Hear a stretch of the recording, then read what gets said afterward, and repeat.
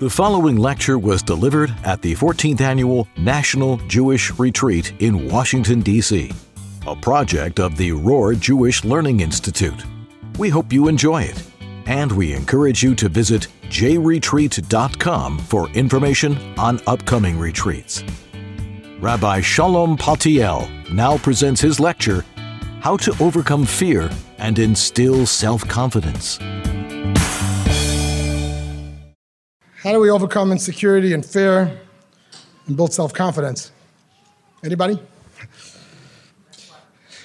Friends, insecurity has many names: anxiety, worry, indecisiveness, distraction, confusion, lack of self-confidence, avoidance, fear. Humanity is plagued with this. Much of humanity is plagued with this. We Jews are no different. I think sometimes we tend to take the lion's share of a lot of these wonderful traits. Guilt, Jewish guilt, we all heard of that. It's another form of anxiety and insecurity. You know the story of the Jewish guy who says, my mother, she was dismissed from the jury because she insisted that she was guilty. Fear can paralyze us. One of the most profound statements, nothing to fear but fear alone. But what do you do with the fear? Everyone in life has times when they're plagued with some self-doubt. I won't be able to make the cut. I won't be able to achieve what I need to achieve. I just won't amount to what I need to amount to, whatever. I don't have what it takes to navigate life. And what's interesting is that this is very rampant today, perhaps more than in the past, in spite of the fact that we're living in the best time in history. They did a study recently, and everybody listens to the news, and it's a terrible time. Every 5 minutes, someone's getting blown up, and something terrible is happening. Part of it is because we know the news too quickly. If I can give you a piece of advice that I try to live by to avoid some unneeded anxiety, is slow down the use of this baby right here. You know, I've recently come up with an idea that every time I want to pick it up and see what's going on, I ask myself, why? You know, based on the importance of what's happening in my life. If I know that as a rabbi, I need to attend to some things, that's okay. But otherwise, wait 2 hours before you check your phone and make sure that the world is still standing. But they did a study with a bunch of smart people with letters after their name, and they asked them to determine what would be the best time in human history to be alive. And they came back overwhelmingly right now. So as much as the world's a terrible place and it's going to pot, we're living in perhaps the greatest time in history in a lot of ways. And yet anxiety and insecurity is possibly at an all-time high. Whatever the reasons might be, you know, maybe we have too much time on our hands and things come too easy. But this is our reality. And today they're saying that insecurity has arguably become the norm. Listen to this. I did a study of people all over the world. What percentage of humanity do you think suffers from some level of low self-esteem? Real big, huge study, international. Give me a number. 50? Do I hear more? 85%. What a study. And then on top of that, world events that we find out about. On top of that, our own service. You know, I'm a rabbi of a congregation, and some of my people are right in this room. And I often like to tell people, if you're breathing, there's going to be some service. It's just the way it is. If everything's perfect in your life, you're probably dead. So we're all carrying a peckle on top of the fact that we have our built-in anxiety as human beings. On top of that, we're Jews, hello. And then world news, and then our own legitimate peckle of tsaris. How do we find security, inner peace, and confidence? Dear friends, I submit to you today, the only way is through building a real relationship with God. Some of us are born with a little more sense of self than others based on how much our mother loved us or did not or what have you. But ultimately, when it comes down to it, it's artificial. One curveball or one something tragic thing in the news or what have you, we're bent out of shape. How do we build an inner sense of confidence? Only through a relationship with God. Case in point, 12-step. 6 out of the 12 steps are built on a connection to a higher power. 12 steps have determined the lifeline out of the pit of self-doubt. is only through a relationship with the one above, which makes our lives real. So if you're listening, you're thinking to yourself, all right, that's nice, a relationship with God. I got two problems with that. What's God? I'm not a philosopher. And number two, what's a relationship, especially if you're the guys in the room? The two kids are in kindergarten. And the little girl says to the little boy, let's play house. And the little boy says, what do you want me to do? And the little girl says, why don't you go ahead and communicate your feelings? To which he says, communicate my feelings? I have no idea what that means. She says, great, you'll be the husband.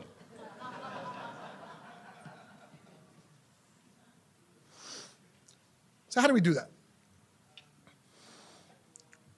So some of you might have seen in your Chabad houses the My Encounter series with the Rebbe. Anybody? People who had special experiences with the Rebbe, yes? And they put it on recordings. It's very beautiful to watch. And one particular My Encounter is this fellow who grew up in a very religious home. At some point left it. He was exploring. He was a wild kid, what have you. He's traveled the whole world, tried pretty much everything out there. And then at some point, he decided that he wasn't quite content, but he wasn't quite sure where he belongs, and he decided to visit the Rebbe unannounced. Not a Chabad kid, but he shows up at 770, and he says to the nearest Chabadnik, I'd like to meet the Rebbe. And obviously, this kid has chutzpah. And the guy says, okay, go into the office, make an appointment, and in about 3 years, you get an appointment. He says, no, I need to see him now. I just landed in JFK, and I'm leaving in an hour. So some nice guy told him, look, the Rebbe's going to be pulling up with his car, and walk up to him. He's not going to ignore you. And this guy said, sure, he got no problem. The Rebbe pulls up, he walks over to the Rebbe, and he's all proud. As soon as the Rebbe looked at him with his piercing blue eyes, he throws up a little, and the Rebbe looked at him and said, you want to tell me something? And he said to the Rebbe in a perfect Yiddish, this secular-looking kid with all the piercings and trimmings. He said, Avu is Gott. Where is God? And the Rebbe took one look at him and said, Badir in Herzen, in your heart. And there was a little bit more of a conversation. And he said that was the turning point in his life. Today he has a beautiful family and he's living a religious life and quite successful life, etc. Badir in Herzen means obviously we all have that Jewish soul, that Yiddish neshama, but also on a simple level. The breath of life. I suggest that when we're looking for a relationship with God, personalize it. Every breath we take, 15,000 times a day, recognize, how is that happening? Who's pushing that breath? I had an experience with a hospital. It's up the road from our Chabad house on Long Island. It's called St. Francis Hospital. I like to call it St. Francis Jewish because of the amount of Jewish doctors and Jewish money that's there. But it's known as the Heart Center, and it's... So for a while, years ago, I had a weekly class with doctors, most of whom cardiologists. And you're talking to scientists. It's difficult to discuss God so easily. So one time I wanted to make the point, and I said to the doctors, I said, what moves the body? And they looked at me, Rabbi, come on, it's basic. The blood. Everybody knows the blood flows and moves the body. I said, great. What pushes the blood? He said, Rabbi, this is basic stuff. You didn't go to school? The heart. I understood. Then I had one more question. What moves the heart? 8 cardiologists around the table were stumped. It was like 30 seconds of silence until one brave doctor picked up his hand just like that. And all the doctors around the table picked up their hands. As someone, as a rabbi, I've witnessed the transition from life to the other world numerous times. And it always hits me. It's unbelievable. Here, one moment you're here, the next moment you're gone. You're not in that body. That's not you. But you think about it, this inanimate piece of flesh for 80, 90, 120 years, every single day, breathing 15,000 times a day without ever plugging in, recharging, it just keeps on going. How? It's the first prayer that a Jew says every single day. Thank you, God, that you breathed life into me. And we use the word neshama for soul, not nefesh, breath. I'm looking for a relationship to God, says the Rebbe.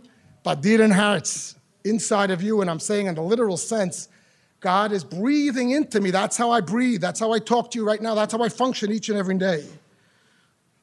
And that's Judaism's program for security and self-confidence. If God chose to breathe life into me personally,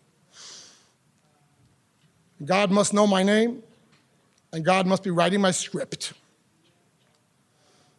Just a couple of weeks ago in the Torah portion, it was called Maseh, which means journeys. And the Torah talks about the 42 journeys the Jewish people took throughout the desert, and it enumerates them. It lists them. They went here, they came here, they went here, they came here, all 42. And the commentaries all wonder and they struggle. Why the detail of such a technicality? I mean, most of these stops are already written earlier in Torah when they happened in real time. Plus, who cares? It's a list. For a book that's so precise and concise, 50 verses, 49 to be exact, are spent on this list of 40 stops. Understand the whole story of creation is 31 verses. The 10 Commandments, I believe, 14 verses. And yet, listing 42 stops in 49 verses, why? It's irrelevant. All the commentaries ask this question. Rashi, Maimonides, Nachmanides, they give different answers. The answer I share with you, which I find the most relevant and personal, is from the Baal Shem Tov. The Baal Shem Tov says the Torah is telling us these journeys because each one of us has these journeys. Every person that walks this earth, every Jew that walks this earth will have the 42 journeys from Exodus, leaving their mother's womb, overcoming the challenges of childhood, till they come to the promised land, living a fulfilled life, and into the other world. We all have it. Baal Shem Tov explains that each one of those stops, if you're a Kabbalist, someone can walk in and tell you exactly where each step of that in your life you had the various stops. One of the cities is called Miska, sweetness. We've had moments of sweetness. Mara, bitterness, because the water was bitter. We've had moments of bitterness. There's a city called Kivrot Tatava, where they bury those who were overindulgent and asked for the meat. We all go through that period in time where we think life's about just having more fun until we self-destruct. Question is only how much time we spend on each stop. But every one of us goes through those 42 stops. The Torah is not telling us history about the ancient Hebrews, but talking about you and me, and telling us that each one of those stops is part of our book. It's part of our journey. Why is that so useful and helpful? Because the Torah is telling us there are no regrets. There's nothing that wasn't meant to happen. Each one of those stops that we've gone through is part of our book. God wrote your book. God wrote your 42 journeys. And dear friends, this is the secret of Jewish happiness and confidence. Move forward. The Rebbe told a colleague of mine who went into a private meeting and he had a list of regrets. He made some mistakes. We all make mistakes. And he expected the Rebbe to give him a tikkun. For this mistake, do this. For this mistake, do that. And a whole list of fixer-uppers. And instead, the Rebbe looked at him and he said, my mission in life, the purpose of my soul on this earth is not about the past. It's about the present and the future. And what the Rebbe was really saying is not just be positive and look ahead. The Rebbe maintains that everything that's in the past was meant to be. I'm going to say this in a whisper and don't let it leave this room. The Rebbe even says that even the sins that we did by our own volition, once they've happened, they're somehow part of our journey to make us stronger and make us dig deeper, to reach a deeper relationship with God. Those 42 steps, they're in your book. To look back, what about those wasted years of a relationship that didn't amount to anything? What about that job that I wasted a dozen years on that wasn't anything? What about the ups and downs? Often a person who comes closer to Judaism, their 40s, 50s, 60s, and 70s and beyond, looks back and says, what if? Says Torah, there's no what if. Each one of us has our journey. It's meant to be exactly the way it is. Each one of the steps are in your book.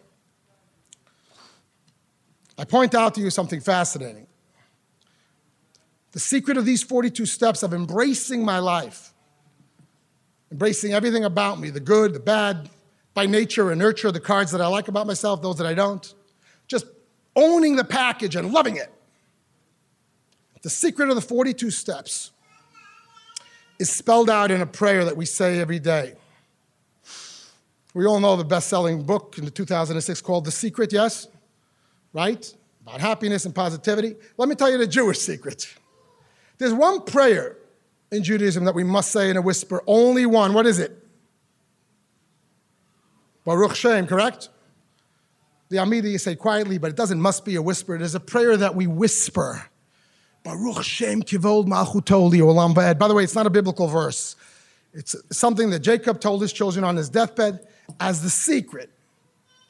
It's the angel's secret. We don't say it loud because the angels are not supposed to know that we know it. It's superhuman. It's understanding that everything is predetermined, that God is with us in our lives as we make our mistakes and as we rise above them. and therefore it's in a whisper. Only Yom Kippur, once a year, we say it loudly. I point out to you that this verse, which is non-biblical, is inserted in two prayers. Which two prayers do we insert the Baruch Shem? Hello? Shema. And there's one more. Anybody? I'm going to tell you, some of you are going to say, oh, of course. Ana B'Koach. Anybody hear of it? Very mystical prayer. Here's what the two prayers have in common. 42 words. If there's 42 steps in our journey, and there's a Kabbalistic reason why 42, because there's 7 godly emotions times 6. The last one, we wait for the promised land, what have you, the royalty, the manifestation of life, it's another conversation. But there's 42 steps in my journey and your journey, and each one of us. And that's the secret to Jewish confidence and happiness, not just a faith in a God, but a faith in a personal God who breathes into me each and every moment and who knows my story, who tells me that there are 0 mistakes in the past. I live today and I move on. And all of the past made me who I am. That prayer, that secret that's whispered, that prayer that spells out that God runs the world, unlike the Shema, which we close our eyes and we see that God is one in the heavens. No, we open our eyes and we say, blessed be God's kingdom forever, which really, Olam Va'ed, doesn't just mean forever, but it means within time and space. God's truth is not just when you close your eyes, but open your eyes, see the good, bad, and the ugly. It's all God's hand. He's with me each and every step. That secret is inserted in 2 prayers. The Shema, the Ahavta, 42 words, and Ana B'Koach, 42 words, empowering us to take this message home. But what about the challenges? I love to tell my people, you ever go to the gym and you walk in and the coach tells you, well, till now you had 5 pounds. Now you're going up to 7.5. And you're sitting there and you're clutching, oh my God, this is crazy. I ask you a question, does the coach love you or not love you? Or making you do that? Of course, out of love. And we don't ask for big tests. I always like to say, God, don't test me, I'll fail. But each of us is given the weights that we can handle. That's part of our 42 steps. A philanthropist for Israel was visiting an IDF training camp, and he noticed that the terrain was very bumpy. Hills, valleys, what have you, and he said, I'm willing to write a check. We could even this out and make it nice and comfortable. He says, don't you get it? That's what it's all about. Again, we ask for small bumps. But those bumps that God gives us, that means that we can ride those waves. And the secret of Judaism, Baruch Shem Kivol Malchuto Le'olam Va'ed, God's manifestation, God's name, God's kingdom, that means his action. For the Kabbalists in the room, Malchut is the last of God's Sefirot. God's behavioral impact is involved real time with us. And it's followed by the V'ahavta with the 42 words. What do we say in the first line of the V'ahavta? Love the Lord your God, and we evoke both names of God, Hashem and Elokim. The name of Hashem, which represents kindness and blessing. The name Elokim, which represents judgment and challenge. Once I say the Baruch Shem and I embrace that secret, the mission is to say, God, I love you, and I love everything about you. The blessings that you give me, and even the challenges. Ever think why God made it a mitzvah to love God? By the way, this is one of the greatest mitzvahs. I think Maimonides listed as like number 2.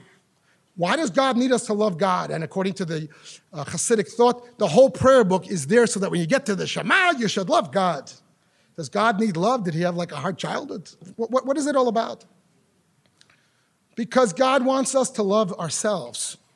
God wants us to embrace our journey. God wants us to embrace all the cards that we were given by nature, by nurture, by past, by things that happened to us, by things that we've done to ourselves, whatever. Own the package and love it. The real translation of love the Lord your God ultimately means love your own journey. Love Hashem and Elokim, the shining days and the challenging days. And it doesn't say love the Lord God. It says love the Lord your God. Understand that it's personalized. Close your eyes and embrace and say God is your God. Embrace that journey. So when you come to the last line of the Shema, you know that every door that opens and closes in your life, some better than others, there's a mezuzah on that door, and God is blessing that journey. May it be easy, But those journeys are all part of our destiny. This secret is spelled out in the Ten Commandments, which we're going to read tomorrow. What's the last of the Ten Commandments?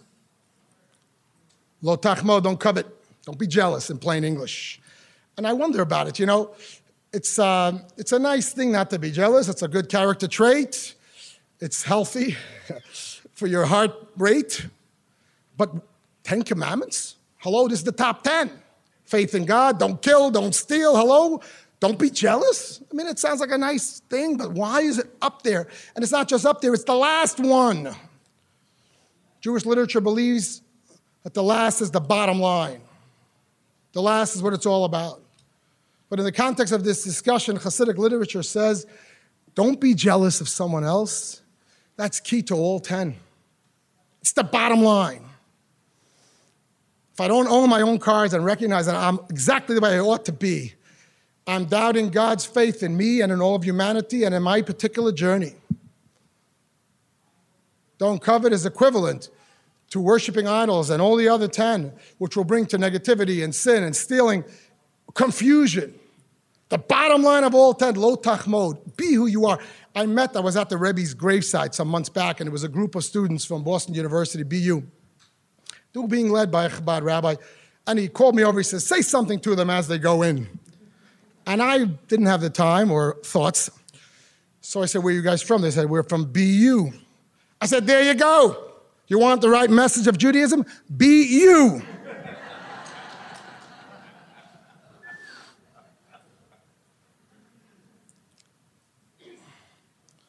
Manus Friedman loves to say that, he's blessed with many children. So people say, I heard you have a lot of kids. He says, I only have one of each. That's the way God is with us. The Baal Shem Tov says that each of us is an only child. If you're a parent, you can have many children. We're blessed with 11 children. May they all be well. Each one is an only child, in a sense. How does the saying go? You're only as happy as your least happy child. You don't average them out and say, oh, okay, as an average, they're doing okay, like the New York State Regents. You look at each one as the whole world, and if one is going through a real challenge, you're sick to your stomach. Almighty God, the Baal Shem Tov tells us, each of us is an only child. How can I have 20 million only children? It's God. There's only one of you. I tell people, when I say I tell people, I mean I tell myself, and people listen, hopefully. When I try to be like you, there's two problems. It's human nature. You look around, oh, I love to be like him, I love to be like her. There's two problems that I want to be like you. Number one is, I'm not really good at being you. And number two, who's going to be me? This is Judaism, friends. I know it sounds like self-help. It is. Because ultimately, the real direction to inner confidence, regardless of what our child is, regardless of the level of confidence, regardless of what month we happen to be born in, and based on what the newspaper says is supposed to be in nature, real inner strength comes from the knowledge that I'm real. Be you. There's only one of me. My journey and everything about me is written in the book. It's in the Shema. It's in the Ana B'Koach. Some of you might know the Ana B'Koach is really hidden names of God. They're printed in the prayer book. You're not even supposed to recite them because they're so holy. You just view them with your eyes. God signed his name on every line of your 42 steps. There are no mistakes. Grab the past and run with it. And be you. You know the Chelamite. Yes, familiar with Chelam, yes? It's coming back. So this Chelamite, Matel from Chelam was on an all-night train back home. And he tells the conductor, do me a favor, I don't want to miss my stop, make sure to wake me up when we get to Chelam. So in the middle of the night, the conductor wakes him up. As luck would have it, he's sharing a cabin with a Russian officer. So it's dark in the cabin, so by accident, instead of getting dressed in his own clothing, he puts on the other guy's clothing. And this Matel, the idiot, marches into Chelam, he all dressed up with the whole thing. Mr. Officer, people look at him, nafalta la rosh, you fell on your head, what's happening? He comes home, he gives one knock on the door. Yentl opens the door, Matel, are you nuts? Look at you. He says, what's wrong? He says, come in. He takes a look in the mirror. He says, oh, that idiot conductor. He woke up the wrong guy.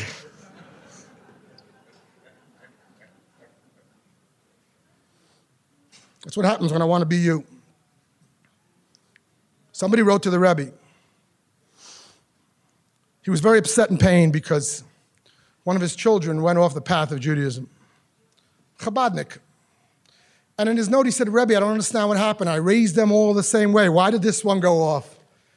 And what did the Rebbe say? That's your mistake. You raised them all the same. They're not all the same. Dear friends, the Rebbe is God's messenger on earth, our Moses of our generation. And the Rebbe is telling us the way God looks at each of us. Of course, we all have to try to follow the mitzvot, but it's personalized. Each of us does it with our own journey, with our own past, with our own future.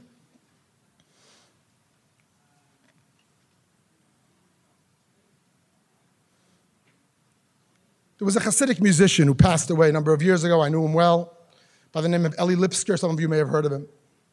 Eli Lipsker grew up in a Chabad family. He's Zayin Ogeshet to Langier. My own father was a classmate of his. And this is 1960. He's learning, he's studying in 770, the Chabad Yeshiva, right under the Rebbe's feet. Try to imagine, this is a bunch of Russian immigrants. All they know is the Talmud and the Tanya. But Eli Lipsker felt that he has a musical talent. So in his free time, he would go over the bridge to Juilliard. And the rabbis who run the yeshiva felt it was a shanda. Hasidic boy, Juilliard, music. Did you finish the Tanya already that you're going to learn music? But he somehow felt it's his calling. But they weren't happy about it. And they went into the Rebbe. There was a monthly meeting where all the leaders of the yeshiva, what have you, a whole committee would go in. This went on for many, many years. And they would give a report of the yeshiva. And they would go through the name of every yeshiva boy and every yeshiva girl in the various schools, how they were doing in their progress. And they come to Lipsker and they say, Lipsker, Juilliard, we don't know what to do about this. And they were expecting the Rebbe to get upset. Really, he's going to Juilliard. His Zayde was from Lubavitch or something, or Rostov or Leningrad, and he's going to Juilliard. The Rebbe looked up at them, says, Aglai Chazach, it's a good idea, but how is he paying for it? There's no way he can afford it. He's a poor family. You guys are responsible to fund it.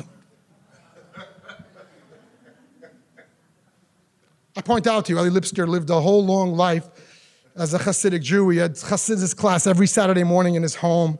He played music in front of the Rebbe, all our weddings, etc. But the Rebbe said, I'm not raising them all the same. Another great story. I grew up in Crown Heights, and a neighbor down the block, his name was Pinny Andruzier. Some of you may have heard of him. He's beloved in Chabad circles among shluchim, simply as Pinny. My people are smiling because they've heard the Pinny story. And here's Pinny's story. Pinny was in my class from first grade. Smart kid, so he kept up with the material, but he was in his own track, his own drum beat. You know, we grew up in Crown Heights. He was into sports. He'd show up wearing all green because the Jets were playing something important. And the Rebbe, who spoke Yiddish, was machst du mit de green? He had no clue. And we were having fun. Pinny made it happen. Pinny got me through school. So he wasn't so interested in the study of the grades. Again, he happened to have a bright head, so he still does, God bless him. So he did fine, but he didn't show that his whole world was the yeshiva, and he loved sports. I would venture to say that he saw the inside of Madison Square Garden and the home that Ruth built many more times than the average Chabad kid growing up on Crown Street. And then Pinny went on to study in a Chabad yeshiva in Miami Beach, Florida. He's 21 years old, whatever he is. He's in Miami Beach, and he's not going to miss a game with the Dolphins, pari-para. From what I understand, of course, by now he's an inspired chassid in his own style, albeit. So he shows up for the game. He's got a tefillin booth. He's got a Jewish hot dogs, whatever it is. But he's following the game, and etc. Pinny decided one day a crazy idea, which has now become commonplace. The Rebbe likes public menorahs. Let's light a menorah in Miami Dolphin Stadium. Now, today, that's not a big deal. It's all over the place. We lit one with the Islanders. It's all over. But then it was a first-timer. It was a Michiganer idea. Hello? Penny said, are you kidding? There's 40,000 people here. Let's do it. And he arranged it. And he got permission from Rabbi Korf, as the head of Chabad of Florida, and etc. But he had to do one more thing before the Sunday game. The Rebbe had a custom that on Saturday during the Farbrengen, when the Rebbe would talk 4 or 5 hours with interruptions of songs in between, etc., right? Some of you are familiar. At the end of the Rebbe's public Farbrengen, public gathering, which would last 3 or 4 or 5 hours, people were invited to come up and bring a bottle of vodka, l'chaim, up, which they would hand into the Rebbe's secretariat on Friday afternoon in honor of an occasion. And the occasion would usually be, we just finished studying the Talmud, we just finished studying the Tanya, we have a weekly Torah class in our Chabad, we just built a new Chabad yeshiva, we built a new building, whatever. And the Rebbe would instruct them at that time during the Rebbe's Farbrengen to walk up, and they were handed, the Rebbe would pour them from the bottle, and they would say l'chaim to the Rebbe. Rebbe would hand them the bottle, and their job was now to announce the event to all those that are gathered. They'd have to say, we'd like to announce in Yiddish, Bargim Banacht, Mitvah Banacht, tomorrow morning, tomorrow night, there's a party, there's a Rambam. It was all holy stuff. They finished a book, they started a book, and everybody's invited. And the Rebbe insisted they should invite the Rebbe too. The language that he used was Nisi Dereinu, which was a reference to the previous Rebbe. Translate as you like, but that's how the announcement went. Tomorrow night, we're finishing the book of Rambam at 5 o'clock. Everyone's invited, including the Rebbe. Penny flies to New York that Friday before the Sunday game. Hello? He walks into the Rebbe's secretary's office with a bottle of vodka. The secretary says, what's this about? He says, the Miami Dolphins versus, I don't know, the Broncos or something, 1 o'clock. Menorah. The secretary says, Penny says, what do you mean, this is a beautiful thing. We're lighting a menorah, 50,000 Jews. Back and forth. Finally, Penny says, look, if you don't take it from me, I'm just going to walk up there. And the secretary already heard about Penny. It wasn't an empty threat. So he said, I'm taking it, but if this don't work out, because if the Rebbe doesn't like something, it doesn't make Hasidim feel good. So he said, okay, we all knew about this. The word got out, and we waited for that minute. We couldn't concentrate on the rest of the Farbrengen. We were waiting for Penny. And they all brought up their vodkas. I think he was like the last one. He walks up there. The Rebbe pours him. Of course, respect and everything. He loves the Rebbe as much as any chassid and any Jew. And he makes the announcement. Tomorrow, he says in his Yiddish, morgen, 1 o'clock, kickoff time. Miami Dolphins, we're lighting the menorah, pari-para. Everybody's invited, and the Rebbe's invited too. Friends, the Rebbe broke out with a smile like the sun came out. If you know a Rebbe, he doesn't smile involuntarily. It was a smile that's, the whole room just lit up. Unbelievable. But it's Penny, it's Michigan. He's going to so many sports games. Come on, it's a shtus, it's a waste of time. Fast forward a couple of years, he gets married. I see Penny on the street. How you doing? What are you planning to do? You're going to go and open a Chabad house and be a shliach? He says, Shalom Moshe, I'm not shliach material, I'm Penny. I'll make some money and I'll support you guys. He opened up a business. It was called Ness Paper, Miracle. Started selling paper goods all over Brooklyn and was successful within 2-3 years, doing really well, to the point that he wanted to buy a house in Crown Heights. He writes a letter to the Rebbe, and he says, we have 4 choices. A house here, 2-family here, 4-family here. What do I do? Those were his choices. 3 or 4 choices of a house. The Rebbe did something that I don't think he ever did. Certainly not since the 60s. This is like 1991. And the Rebbe's answer is, if your wife agrees, I think you should be a shliach. Again, for the Rebbe to instruct someone to go is something that happened in the 40s, in the 50s, 60s, even then the Rebbe wanted it to come from you. We're talking 1991.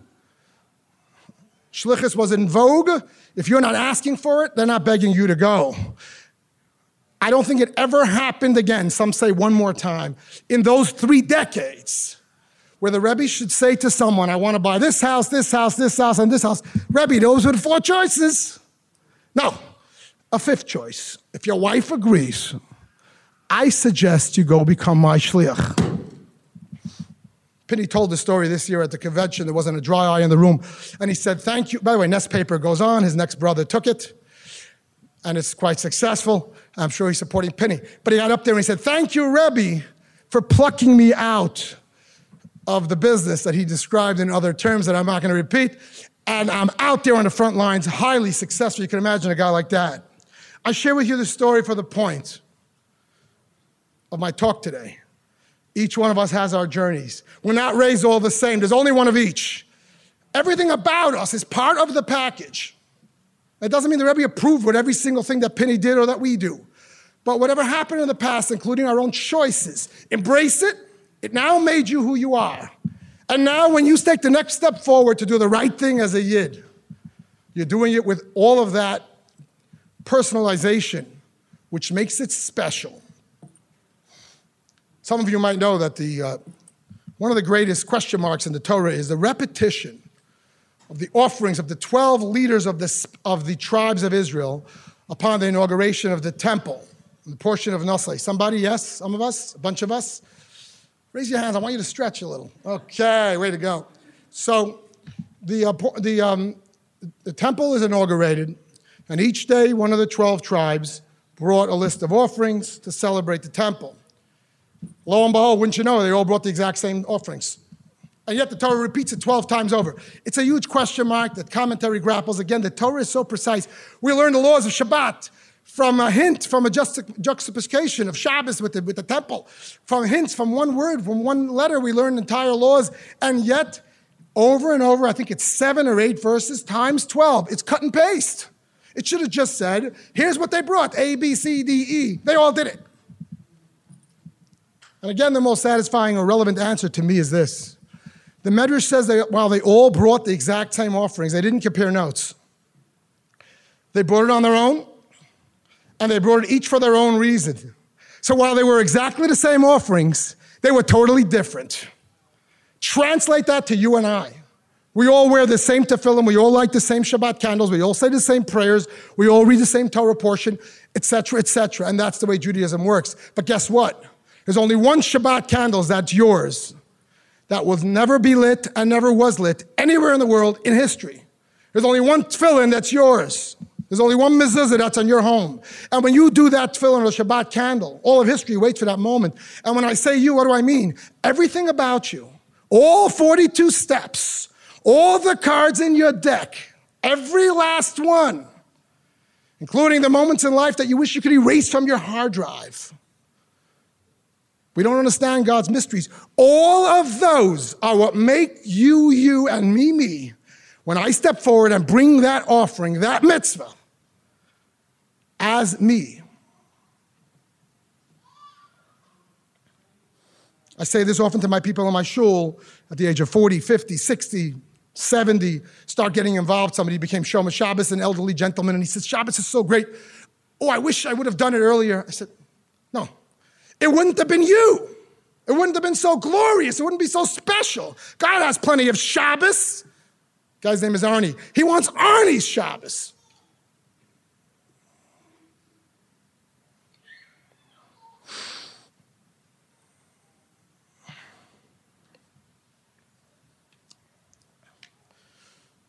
I mentioned 12-step. So,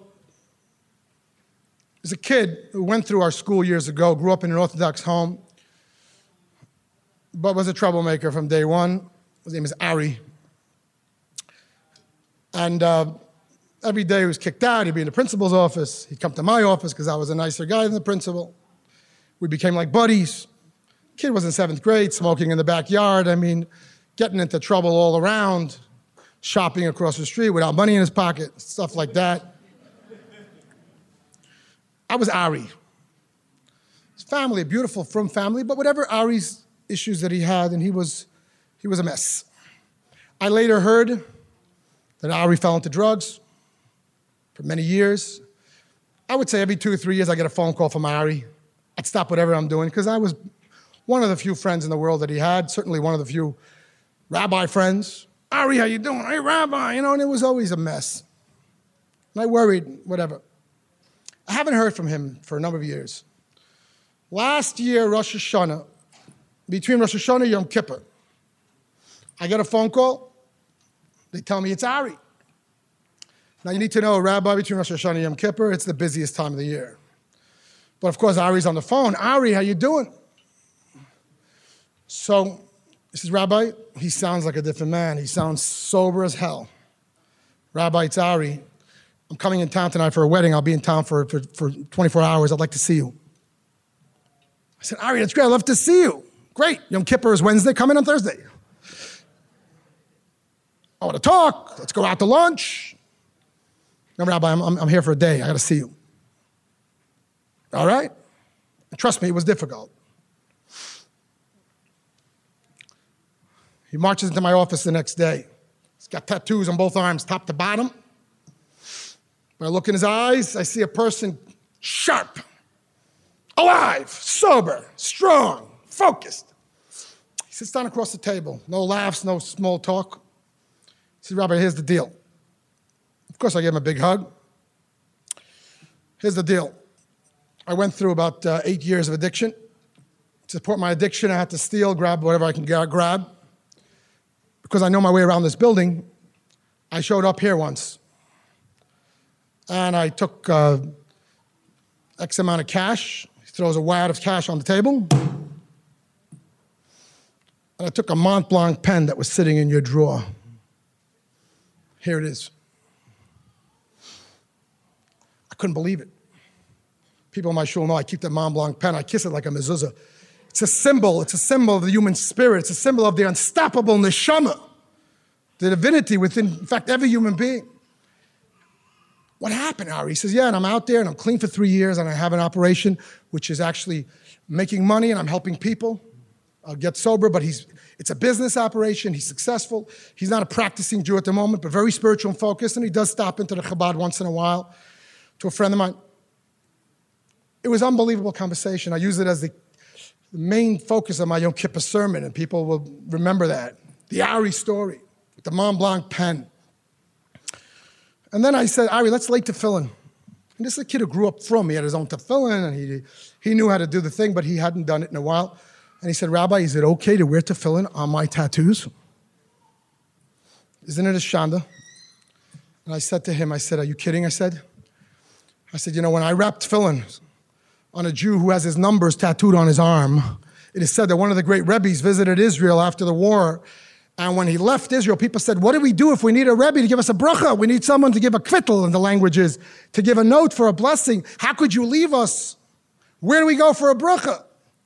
And that Rebbe famously said, go into any shul and see a yid wrapping the tefillin on his number, he can give you a bracha. I said, Ari, your tattoos are a sign of a survivor.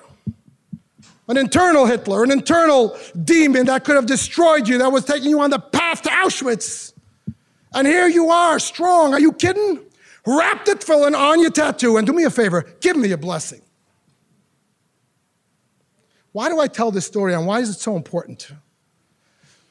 Because I believe that, most of us use 20% of our potential on a good day. I look around, I talk to my colleagues. The powerful people in our communities are people often in recovery, or people who have been dealt the real tragedies of life, loss of a child, God forbid, or what have you, those bombshells that God gives to gigantic souls. And I wonder, or an illness, and I wonder, why is it? And obviously the answer is because they're forced to find that inner strength. But guess what, ladies and gentlemen, if you're sitting here, you're part of the 85%, as I am, that says, hey, how come I don't always feel good about me? How come I don't always feel I can do what I can do? We're all a little bit of addicts. We all have that sense of self-doubt and negativity. That's the way we're wired up. And the way to get over it is to connect to the higher power and to find the reflection within us that each of us have, like Ari found. We have a soul that can move a mountain, a soul that knows that there's only one of us, a soul that knows there are no mistakes, a soul that knows there's nothing weak about us. It's God giving us the weights to lift. It's the rough terrain to train us to become who we need to be and who we really are. Let's take a lesson from Ari. Let's reach out to the higher power. And I'm not just saying, if you're sitting here, obviously you're a person of faith and what have you.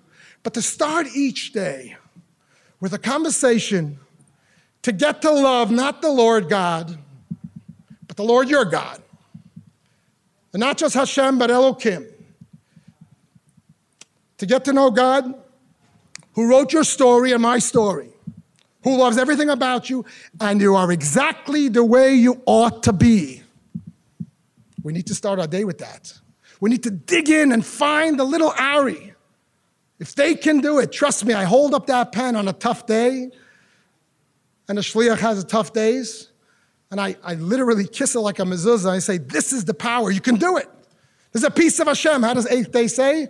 You got a little Moses in you. You know the song? So I suggest, we're not wired up to start a day without prayer. It's just not meant to be. It's not part of the program.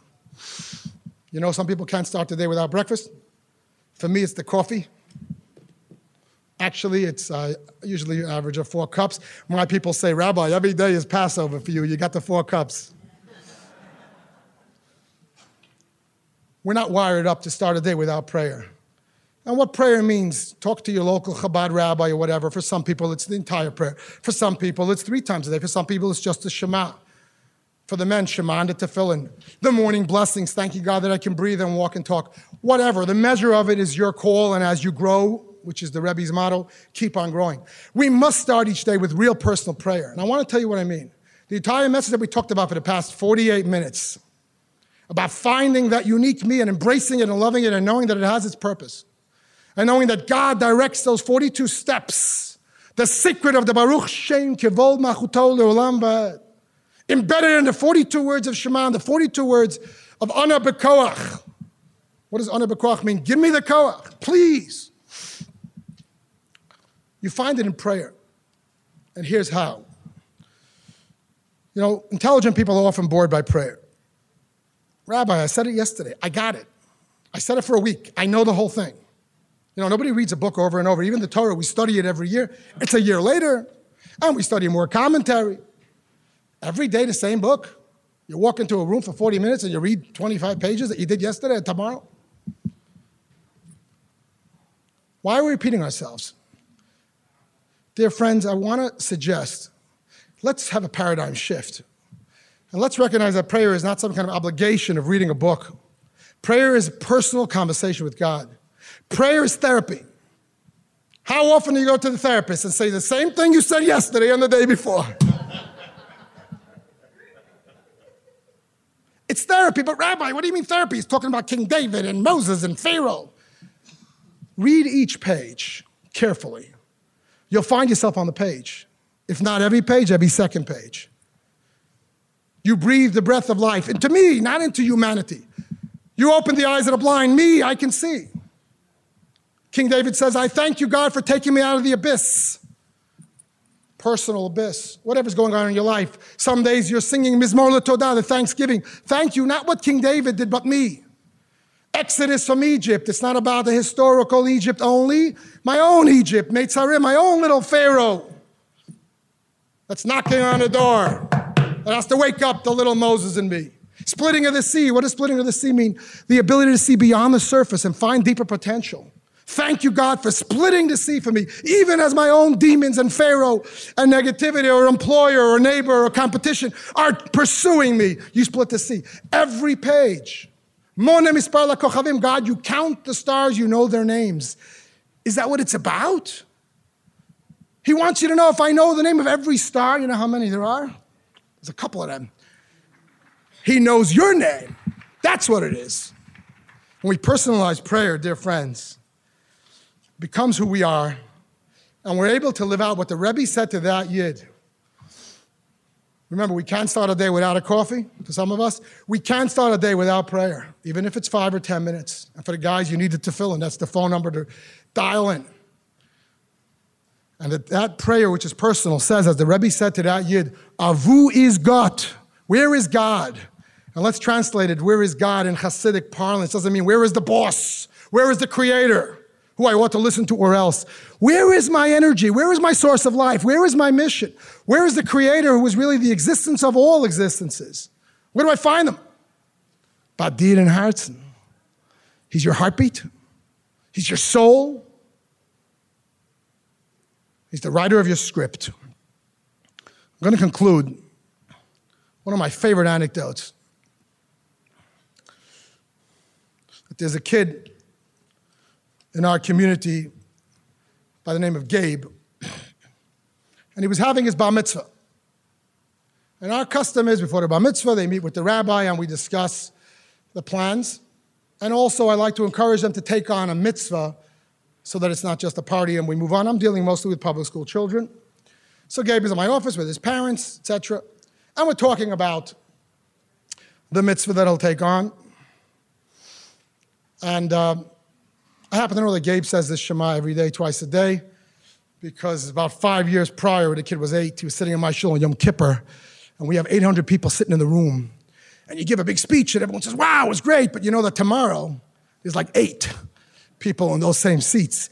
And you're frustrated. You're thinking, how do I move people to the next step? And you tell everyone, make a resolution.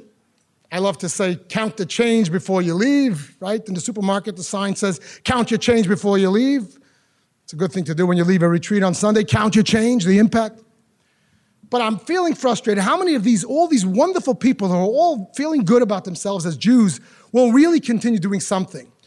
So off the cuff, it wasn't in my plan. I said, I want to ask everyone to take on a tiny resolution to say the 6 words of the Shema morning and night with your eyes covered. Hundreds of people started doing it. I heard this from many people over the years. At least a daily good morning and a daily good night to God. So Gabe started doing it. So I said, Gabe, now you become bar mitzvah. I want you to do tefillin with it. And in order to engage him, I said, do you know why we cover our eyes and we say the Shema? And I was sure this 12-and-a-half-year-old public school kid will say, I don't know. And I'll give him my little spiel.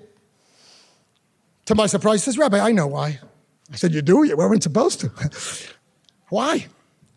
He says, I close my eyes and I cover it with my right hand to realize that there's nothing more important to me than God, and there's nothing more important to God than me. I stood up from my chair. I'm going to repeat it. There's nothing more important to me than God, nothing more important to God than me. I walked around the desk and gave the kid a hug. This is in the days when you could still get away with doing that. Friends, this is Judaism. There's nothing more important than God. That's not a Jewish thing. Any religion will tell you God's the greatest thing and you better get on his good side, nothing more important. The contribution of Judaism to the world, the personal God. Guess what? There's equally and more importantly, more relevantly, nothing more important to God than you. There's only one of you. And you're an only child because each child is an only child. Live out your life. Embrace it. Love the Lord, your God. And make each day count. Thank you so much.